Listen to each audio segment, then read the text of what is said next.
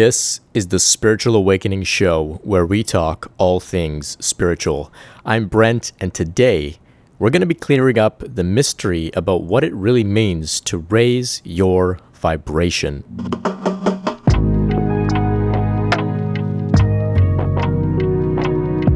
So the idea of raising your vibration can more aptly be put as lowering your resistance.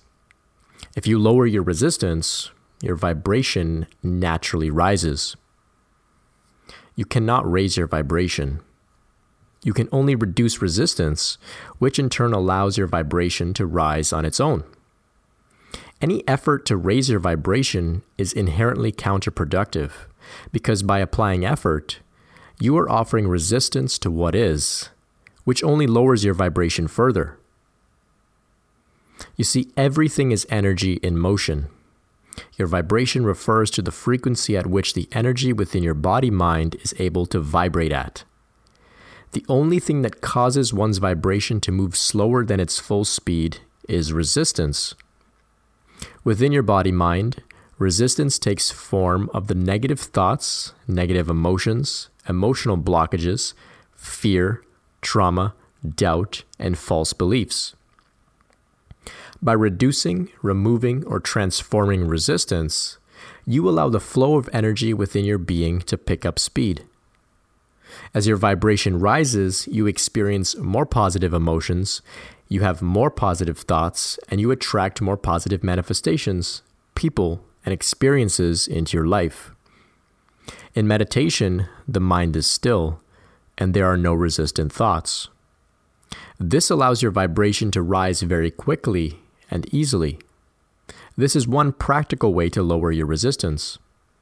Many people within spirituality have this idea that it's all about raising your vibration, and they become neurotic about it.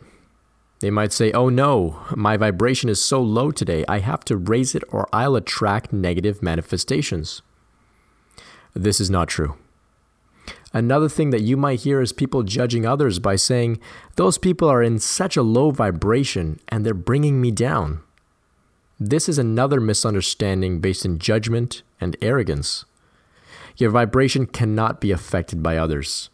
Others can only reveal to you the resistance that is already in your vibration. And by doing so, they highlight it for you so that you can transform it. So the number one way to allow your vibration to rise on its own is by being totally at ease with wherever it is right now. So that's my message for you today. If you've got a question for me about anything to do with your spiritual path, I'd love to hear from you. Write me at info@brentspirit.com. I will get back to you directly. Make sure that you're subscribed to the podcast, and until next time, be well.